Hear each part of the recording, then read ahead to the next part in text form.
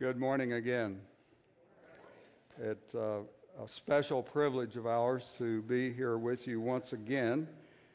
This one was scheduled some months back, but the previous two were not scheduled, but in God's economy, they all three were scheduled, and we treasure each of the three times we've been able to come back and to assist Pastor Zach as well as the Grace Chapel family. You are a very special treat for Sore Eyes. We love each of you very, very much and appreciate the time that we had here with you.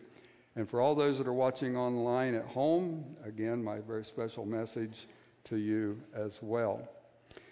When we went into this ministry, we felt that this would be an opportunity in our autumn years of life to be able to give back into churches, but we also felt that this would be an opportunity for God to enrich our lives by meeting special saints that would assist us in growing and continuing to expand in our growth. And we have definitely not been disappointed. Our first leg of journey was in Frankenmuth. We were able to stay in our condo and travel back and forth, but those people have just done so well, and we appreciated how much they helped. I referred to myself as the rookie, and they were very, very kind and gracious to us. And then God led us to the celestial city of West Liberty. And, LaFawn and I were commenting, we've made this trip, dozens and dozens of times over the years. And even yesterday when we come in and you get to the point when the hills begin to roll and so forth, and I commented to LaFawn, I said, this really is a very beautiful area to live. So you are blessed to be able to live here, and you're also blessed to have this church family and to have Pastor Zach here, a man who really delivers the word, lives it out, and we're just so very happy for you. Just very briefly, we will be beginning our third leg in the journey, the beginning of February, the Lord willing, in southern New Jersey. Now, I'm not quite sure how a southern hillbilly is going to fit there, so you might want to pray for them more than me.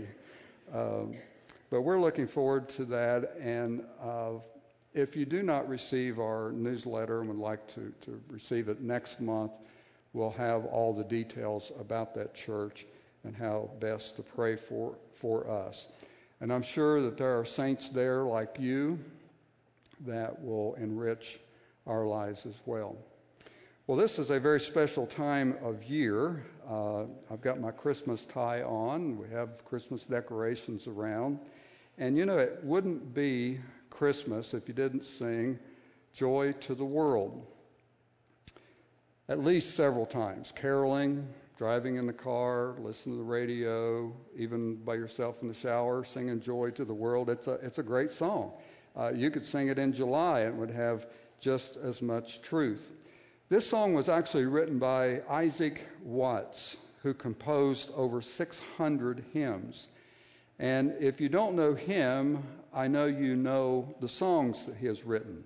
For example, when you have communion, you may have sung When I Survey the Wondrous Cross, written by him. Or perhaps at the beginning of a worship service, the call to worship, O God, our help in ages past. Or at Easter time, Alas, and did my Savior bleed? Are some of the songs that he wrote in addition to Joy to the World. How this all came about is a very fascinating story. 18-year-olds know everything. And then they go to college and they learn more, and as life goes on, then they realize that, like myself, you don't really know as much as you think you do at 18. And so Isaac Watts complained to his dad about the dreadful music in the church. It was like a funeral dirge. And so his father said to Isaac, he said, well, if you're not happy with the music, why don't you write something better? And that's what he did. For 220 Sundays in a row, from age 18 to age 22, 220 Sundays in a row, he wrote a new hymn. Now, I'd like to tell you that it went over fantastic and he became the next Michael W. Smith on the radio. But because he lived in the late 1600s, that's not what happened, and it wasn't received very well. In fact, he was criticized because they were not worshipful. They were contemporary music. People referred to his songs as whims, not hymns. So he took it on the chin pretty good, but today these songs are sung with great popularity. The passage of scripture we read earlier, Psalm 98, is the basis for him writing Joy to the World. The music was added years later by a man named Lowell Mason. He was influenced greatly by Handel's Messiah. In fact, one of the songs, Lift Up Your Heads, has the exact same 4 notes that starts Joy to the World. Now, Joy to the World is not your typical Christmas song because there's no reference to Mary, no reference to the baby Jesus. There's no magi, there's no shepherds, no Joseph, no angels, none of that. It's based really on his reign over the world to come, the future kingdom. If we could extract one verse, we might say it would attach itself to the first coming, the birth of Christ. The Lord has made known his salvation. He has revealed his righteousness in the sight of the nations. The very first stanza, and we'll be singing this at the conclusion of the message, Joy to the world, the Lord is come. Let earth receive her King. Let every heart prepare him room, and heaven and nature sing. And then that's repeated several times. Now, if in your Bibles this morning, I'd like for you to turn to the book of Philippians. We'll be in chapter 2 this morning, specifically verses 5 through 11. Verse 5 says this, Have this mind among yourselves, which is yours in Christ Jesus. When I went to the Moody Bible Institute many, many moons ago in 1971, we would have chapel every single day in the Tory Gray Auditorium. Those were 2 former presidents of the Institute. And the Tory Gray Auditorium is big. It would hold probably about 1,800 people, and it has a humongous pipe organ. If I could just digress for a moment, you guys really are wonderful singers, and it's been our privilege to be up here and to listen to you sing. But I have to say there's one place that outstands even this place, and that's there. Every year when they had the Moody Pastors Conference, and I would attend that, they would always end the conference with the same song, the Lord's Prayer. And they would get that pipe organ going, and you got 1,600 pastors singing the Lord's Prayer, and it just keeps building and building and building. Every single time, I would just feel tingles down the back of my spine. Just awesome. Just a foretaste, literally, of glory divine. But coming back to the Tory Gray Auditorium, as a student, these words were etched across the front of that pipe organ. Let this mind be in you, which was also in Christ Jesus, which would be the King James translation. The New Living Translation reads, You must have the same attitude that Christ Jesus had. The NIV, in your relationships with one another, have the same mindset as Christ Jesus.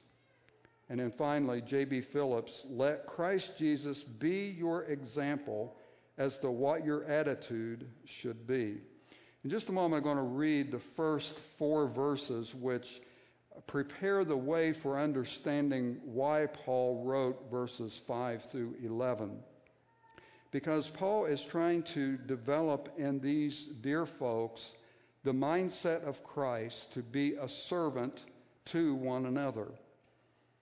The word mind that is used in the King James translation is described like this in Vine's dictionary. And I think this is very helpful in preparation to reading these first 4 verses. It says, to have an opinion of oneself, to think of oneself, to be modest, not to let one's opinion, though just, of himself exceed the bounds of modesty. So to have the mind of Christ is to understand who you are in relation to others. And with that, let me read verses 1 through 4, and then we will pray.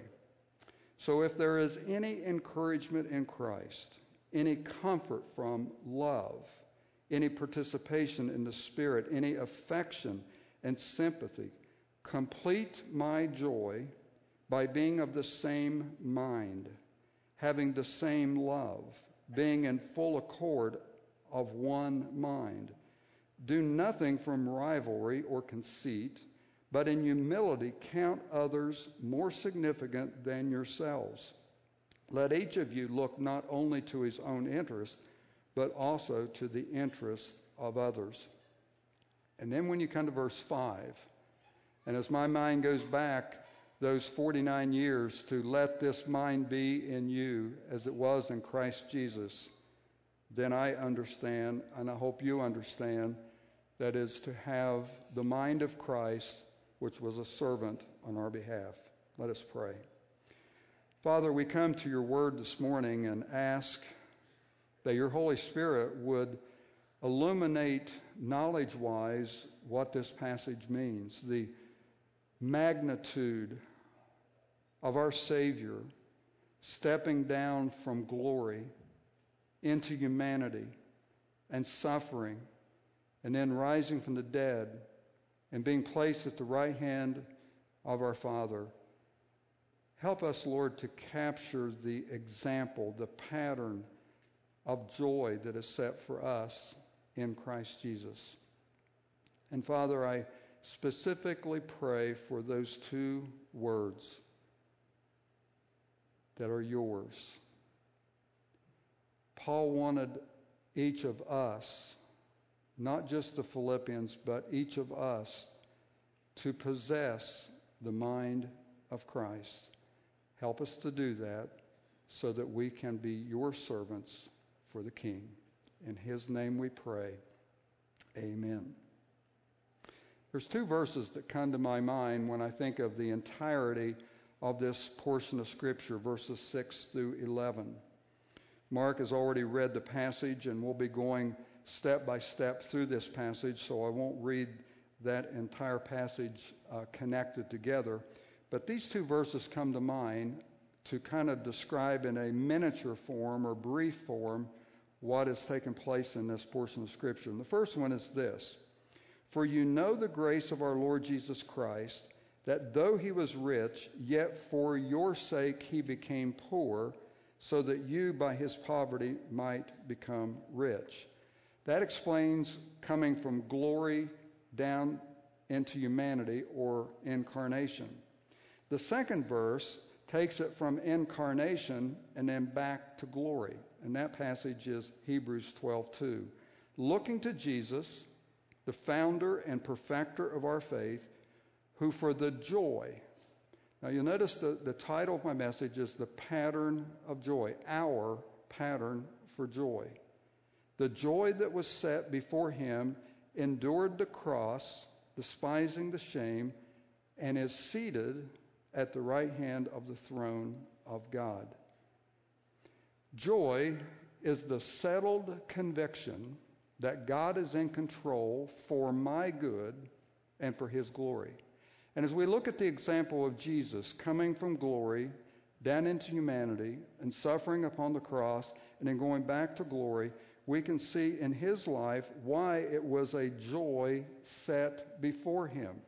Now, he was God, and he knew exactly what was going to happen. We're not, and we don't know what will happen the next hour, the next day, the next month, the next year, the rest of our life. But we do know that joy is the settled conviction that God is in control for my good and for his glory. Now on the screen, and I'm going to try to assist here just a little bit by pointing out, I came across this chart that basically describes for us this particular passage, the humiliation and exaltation of Jesus. And that basically is the two major points of this passage. But I want you to notice this here is shaped in a U. Some will describe this like more in a V shape, but it begins with the pre-incarnate glory of Christ. And then he came down into humanity, that's incarnation. He lived his earthly life, and then he suffered on the cross, died for sins. Then he was resurrected. Then he ascended. Then he's seated at the Father's right hand. He will return again. And I'll just pause here. Psalm 98 really is talking about his future reign. And then, of course, it ends with the eternal glory. Now, the reason I have this here is that chart literally describes verses 6 through 11 in a visual form. So now let's do it in a verbal form. In C.S. Lewis's book, Miracles, he writes the following. In the Christmas story, God descends to reascend. He comes down from the heights of absolute being into time and space, down into humanity, but he goes down to come up again and bring the whole ruined world up with him. Why is it that this is so important? When we're born into Adam's race, we think a whole lot of ourselves. And then we meet Jesus, and we realize we're nothing, absolutely nothing without him. And as we take on the mind of Christ, we are able to one day, not in this life, but in the next life, receive the glory that he set before us. John wrote this about Jesus. The Word became flesh and dwelt among us. The word dwelt literally means to tabernacle. He pitched his tent. Paul refers to the body as a tent in 2 Corinthians 5. You're looking at the vehicle. My name is Randy Jenkins. I'm a minister of the gospel. I live in Cairo, Michigan, but I am currently standing here behind the pulpit in West Liberty, Ohio. Yesterday we drove down after the service. We're going to drive down to Southeast Ohio tomorrow over into Kentucky to see LaFawn's mother, and then we're going to go back. What's going to happen is Randy Jenkins, this body, is going to get transported during that process. But the real me is inside of me. Jesus came and pitched his tent as one of us. And as he traveled and he went eventually to the cross, he also went back to the glory that he left when he came to earth to begin with. Verse 5 through 8 is the example of humility or the incarnation. And it comes in 4 different steps. And let me give you those 4 steps, and then we'll come back and look at each one of them. His relinquishment, the role he took, the resemblance that he had, and then finally the resignation that he took on earth. Verse 6 says, who though he was born in the form of God, did not count equality with God a thing to be grasped. Now we have to get a little bit Greeky here in order to understand this verse, and then also to understand the contrast that's going to come up a little later in the passage. Probably all of you have heard of these 2 words, even in our English language, the word morph, metamorphosis, transformers, more than meets the eyes. I'm sure that you remember those toys. The word morph is in there, and the word morph is the inside in essential who you are. It never changes. Now, on the other hand, the word form is used later in the passage, and it's the word schema. We might refer to a schematic or a scheme. That's the word here, and that's the outward And that changes from time to time. Perhaps a quote here will help in understanding, because here in verse 6, he uses the morph of God, or morphe of God. The essential morphe of any human being is humanity. And this never changes. I'll always be a human. You will always be a human. God created you that way. You will always be that way. But the outward part changes. If I threw up on the screen baby pictures, and then first grade picture, and then my graduation picture, and then wedding pictures, and then pictures that came out of pictorials of churches that I've served, and then I threw the picture on the screen of today, it would all be human, morphe, but the outward part would change. And that's the word we'll come to in just a moment. When Jesus came to earth, he was the morphe of God. He was in the form of God, but he did not clinch to this and its rights that came with it independently. He yielded always to the Father. And I'll give you a couple examples of that in just a moment. When it says in John 1:1, in the beginning was the Word, and the Word was God, with God, and the Word was God, he's talking about the eternal morphe of Jesus Christ, our Savior, being always God. Just last week, in fact, I believe the last 2 weeks, your pastor has been expounding on Colossians chapter 1, verses 15 to 18. If I could just borrow one phrase, he is the image of the invisible God. He's the morphe of God. But he didn't grasp this equality with God, or seize it and hold on to it. He yielded himself to our Heavenly Father.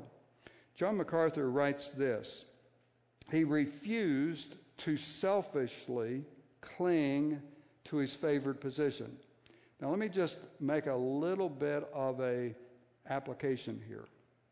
When we read verses 1 through 4, what Paul is getting at is, I want my joy to be your joy by serving others.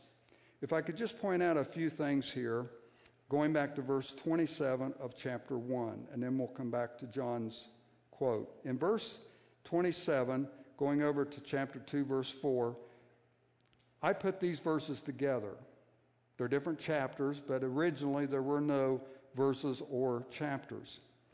In verse 27, he's saying, make sure that you stand together for the gospel. In verses 28 to 30, stand tough for the gospel against opposition. Then you come to verses 1 through 4, the theme is still the same. In order for the gospel to go forth, in order for the Great Commission to work, God's saints have to work together. We have to have the same mind that was in Christ Jesus. So Jesus did not, according to the words that John writes here, John MacArthur, he refused to selfishly cling to his favored position as the divine Son of God. Now, if Jesus could do that, then why can't we do that by his power? Even if we have a favored position, why do we have to cling to it and be showy or strong or trying to overpower others? Paul is saying, let the mind of Christ be in you as was in Jesus Christ. John goes on to say he didn't view it as a prized possession to be used for himself. If all we did was just that one sentence that John MacArthur wrote, it really captures the essence of verse 5. Have this mind among yourselves, which is yours in Christ Jesus. Don't cling to your positions. Serve one another because of the gospel.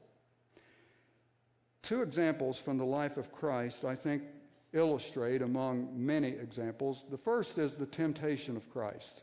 Matthew chapter 4. 3 different times Satan tempted Jesus, and each time he refused to go for the bait. Satan offered him a lot, the kingdoms of the world.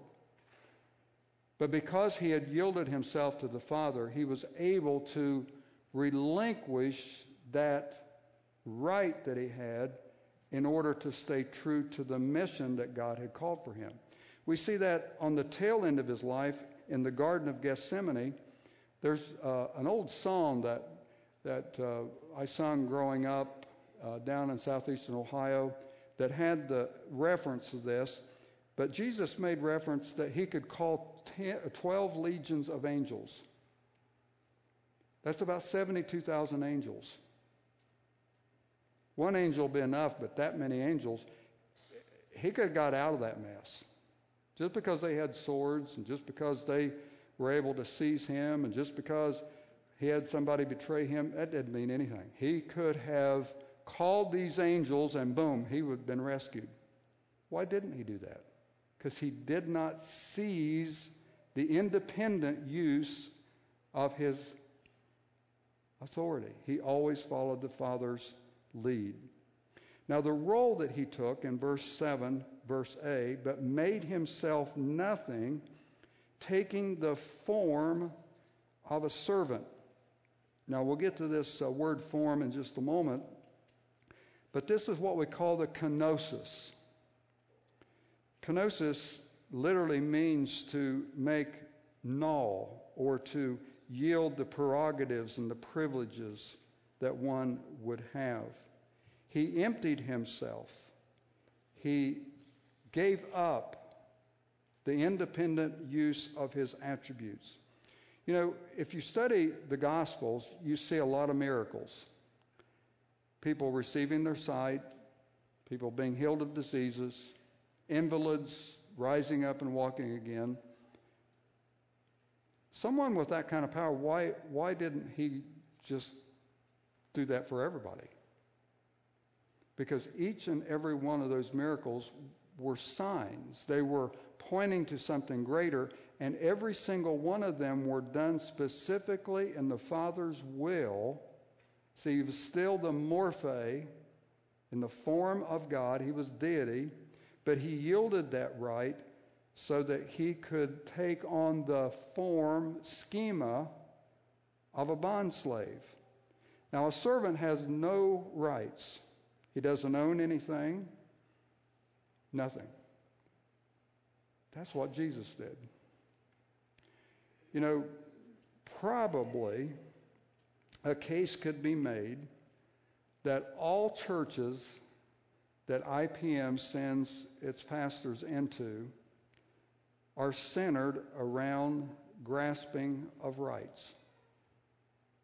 Whether it's a pastor misusing his rights or people in the congregation abusing their rights, you could make a case that it really comes down to the struggle as humans of wanting our way. Jesus came as a servant. We read this in Matthew 20, verse 28. Even as the Son of Man came not to be served, but to serve and to give his life as a ransom for many. Now, you heard me say this while I was here as an interim pastor. Surveys have shown that most people, when they come to a church, they'll walk out and they'll say to their spouse, well, did you get anything out of the service? That's a consumer mentality. The right way would be, what did I give to the service? Do you realize right where you're at, you can be praying for the pastor as he preaches. You can be praying for somebody that you see that is in real need. You can be following along, reading the Word and giving and contributing. Instead of coming in and being entertained, you come in and become edified so that you can give and be a servant for others. One person said this very well: Christ veiled his deity, but he did not void his glory. In other words, he was still in the form, the morphe of God, but he took on the schema, the form of a servant, in order to save lost humanity. In one of the commentaries I picked up, it had a really good illustration given by Brian Chappell, and it's a story about a missionary in a particular part of Africa. And in this particular part of Africa, the person who became the chief was always the strongest physically in that tribe.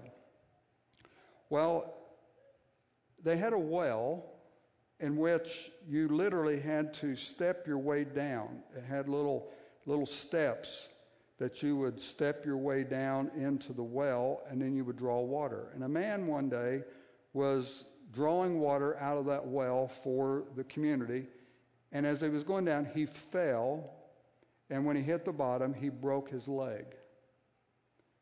He could not help himself out of the well. How can he get out? Nobody had the ability. Well, the chief, being the strongest person, always wore a robe, always wore a headdress in order to symbolize he was the chief.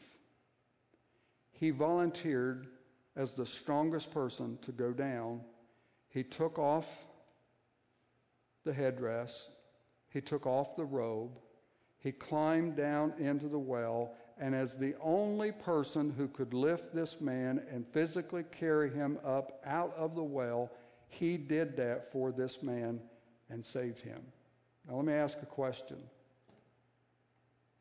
When he took the headdress off, when he took the robe off, did he cease to be chief? No. He was still the chief. But he submitted himself in order to go down and to save that person. He did what no other person could do. Jesus did what no other could do: come down into the deep well of depravity of the human race and lift us out of the abyss of sin. Wonderful illustration. The third aspect of this passage speaks of the resemblance. Being born, verse 7 into verse 8, being born in the likeness of men and being found in human form. Likeness it's similar to something in appearance, but not really. He's in human form or schema, which is a changing outward experience. As I said earlier, the outward appearance of us always changes.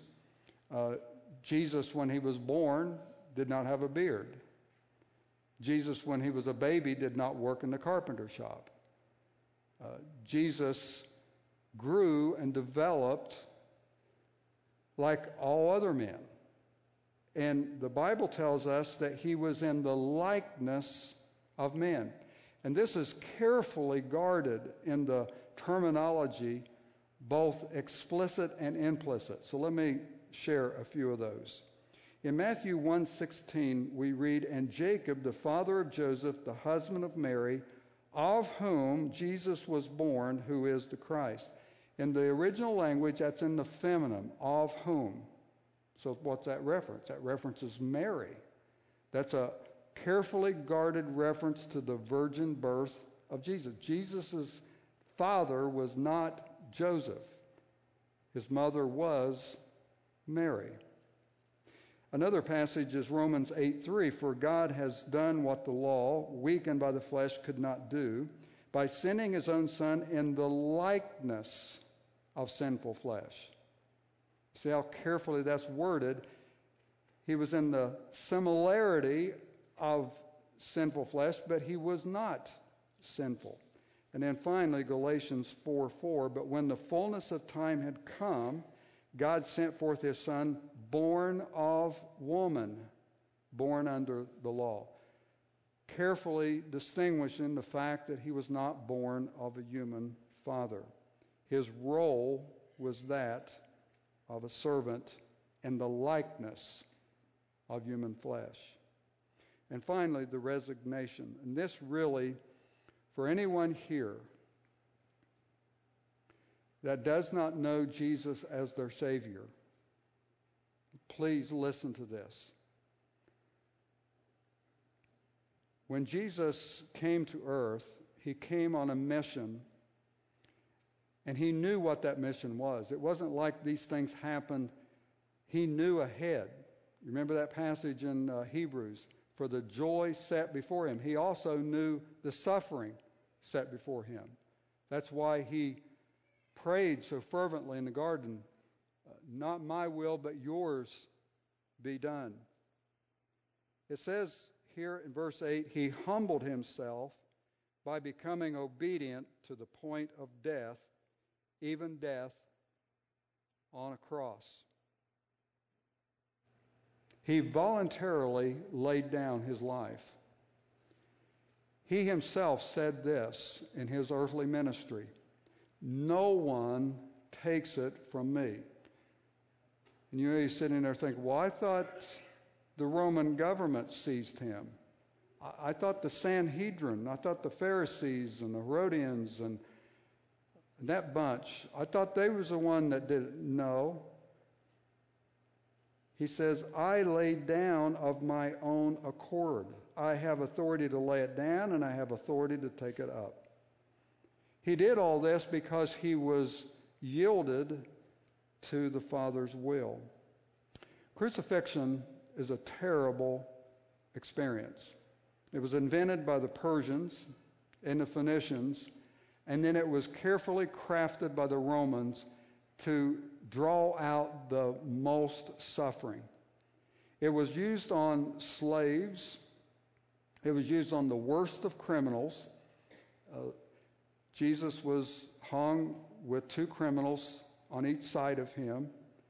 And enemies. When enemies were conquered, a lot of times they would have a long row of crosses where they would come in with their victory march, and they would just have a long row of people that had been conquered suffering on the cross to emphasize, we are the victors. So crucifixion was held for the lowest scum of society. They were scourged, they were beaten, they were mocked, humiliated by being stripped. Jesus didn't last this long, but some cases they would last for 3 days, suffering on the cross. And the way you die is by asphyxiation. You know, this virus, for those that have been affected the greatest, it affects the breathing.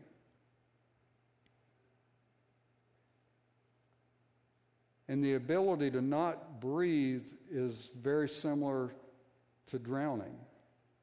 You just can't get air. And that's how you die, in addition to all the suffering. Frederick Farrar gives this concise description, very concise when you look at the magnitude of all that takes place. He says this: a death by crucifixion seems to include all that pain and death can have of the horrible and ghastly: dizziness, cramps, thirst, starvation, sleeplessness, fever, public shame, long torment, horror of anticipation, stopping just short to the sufferer the relief of unconsciousness. The unnatural position made every movement painful. The lacerated veins and the crushed tendons throbbed with incessant anguish. Jesus, from glory, stepped into humanity, took in likeness of human flesh the form of a servant, and yielded, humbled himself to the point of the lowest criminal, a slave, an enemy, to die like that. The prophet Isaiah describes it like this: He had no form or majesty that we should look on him, and no beauty that we should desire him. He was despised and rejected by men, a man of sorrows and acquainted with grief. And as one from whom men hide their faces, he was despised, and we esteemed him not. Surely he has borne our griefs and carried our sorrows, yet we esteemed him stricken, smitten by God, and afflicted. Let me just pause right there before continuing the passage. What Frederick Farrar described is the physical. What Isaiah is describing is the spiritual. Why did he do it? Why did he fulfill this prophecy? But he was pierced for our transgressions. He was crushed for our iniquities. Upon him was the chastisement that brought us peace, and with his wounds we are healed. All we like sheep have gone astray. We have turned every one to his own way, and the Lord has laid on him the iniquity of us all. He was oppressed and he was afflicted, yet he opened not his mouth.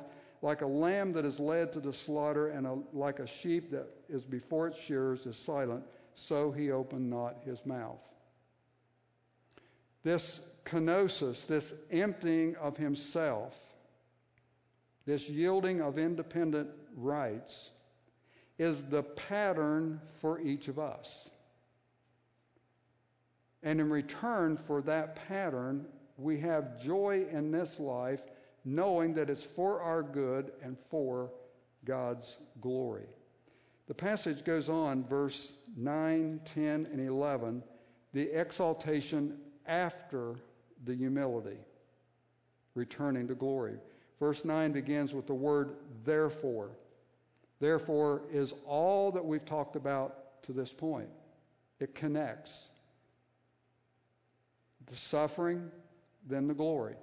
You can go all through the scriptures, and that is the pattern. It's always first the suffering, then the glory.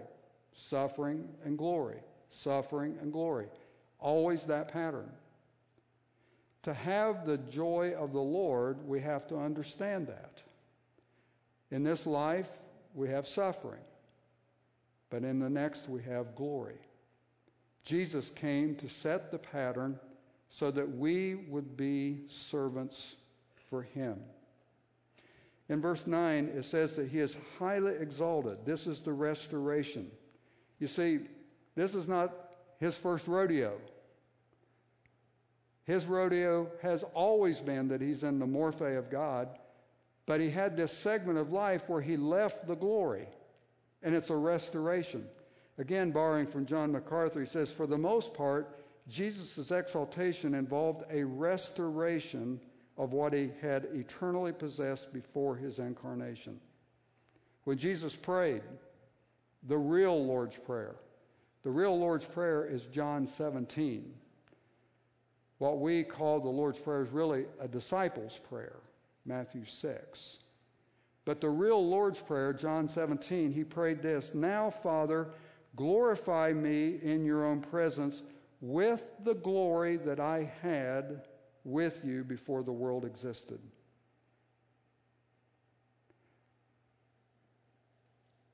The passage that was preached the last 2 Sundays would connect very well with a portion I'm going to read from the book of Hebrews. I'm going to emphasize all 7, but there are 7 examples of the superiority of Jesus over all. He begins this book by saying, long ago, at many times and in many ways, God spoke to our fathers by the prophets. But the last days he has spoken to us by his Son.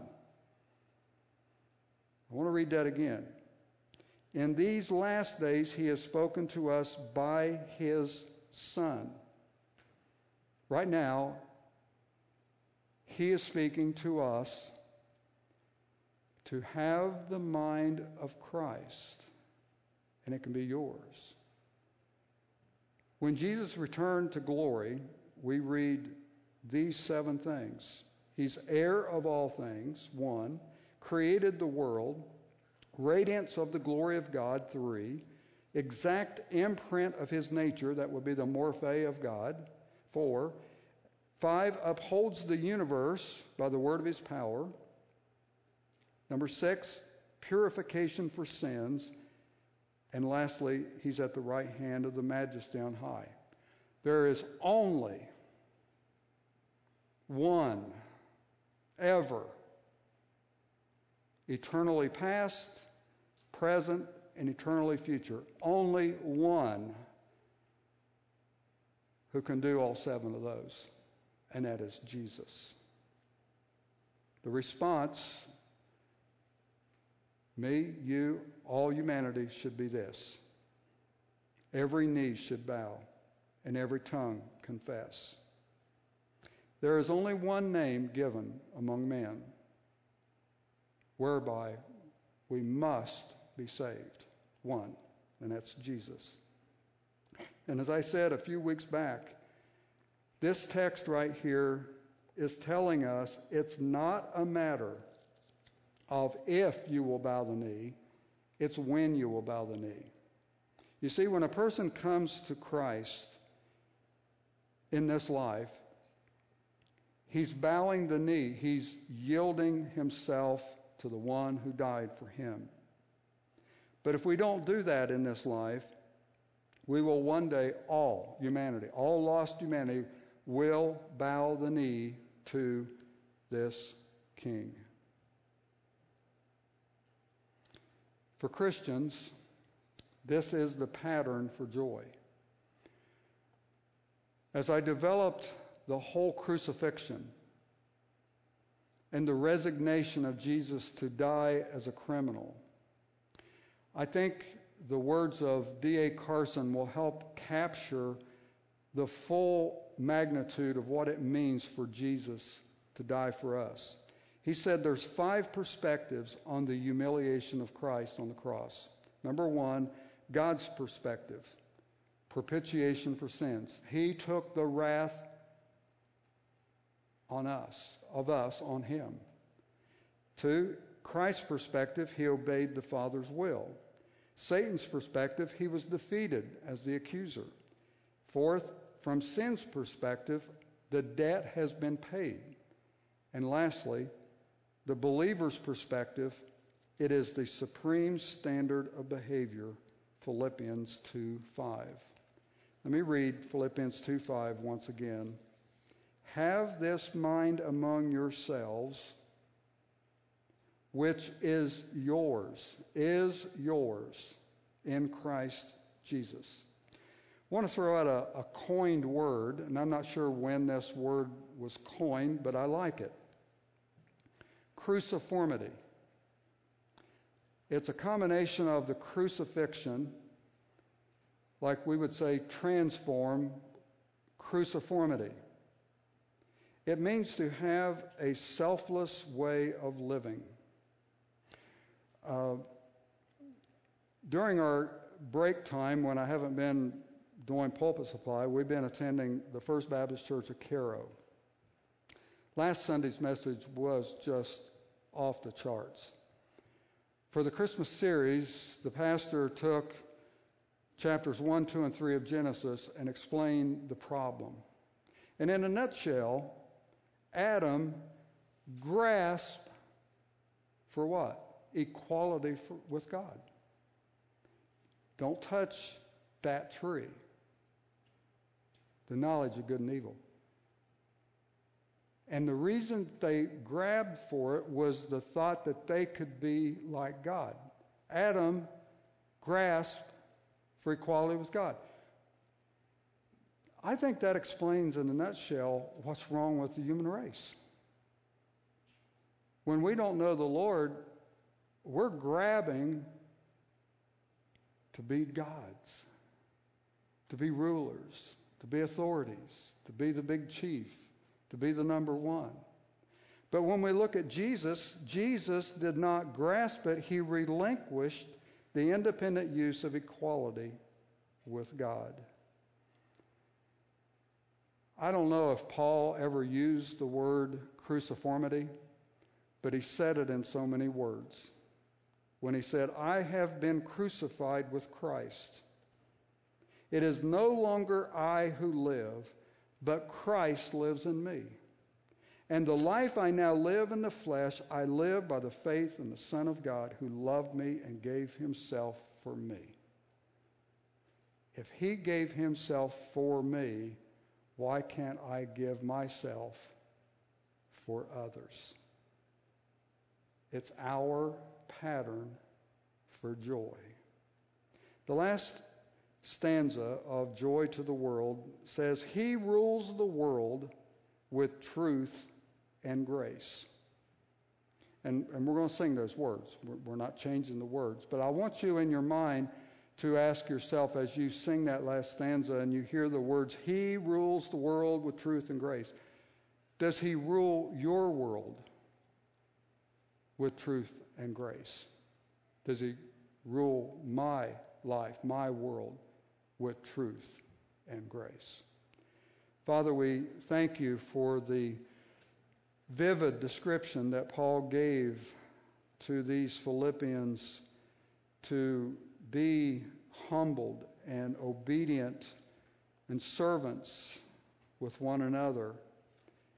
And I pray that just as in my mind 49 years ago I can still see, let this mind be in you, which was in Christ Jesus. I pray that we will walk away from here today with those words etched in our minds as we serve one another. And as we celebrate the Christmas season, may we realize that the incarnation was just the beginning of the mission. And for the joy set before him, he endured the pain and the humility of the cross for us. So when we sing joy to the world, may that joy be ours as well. In Christ's name I pray, amen.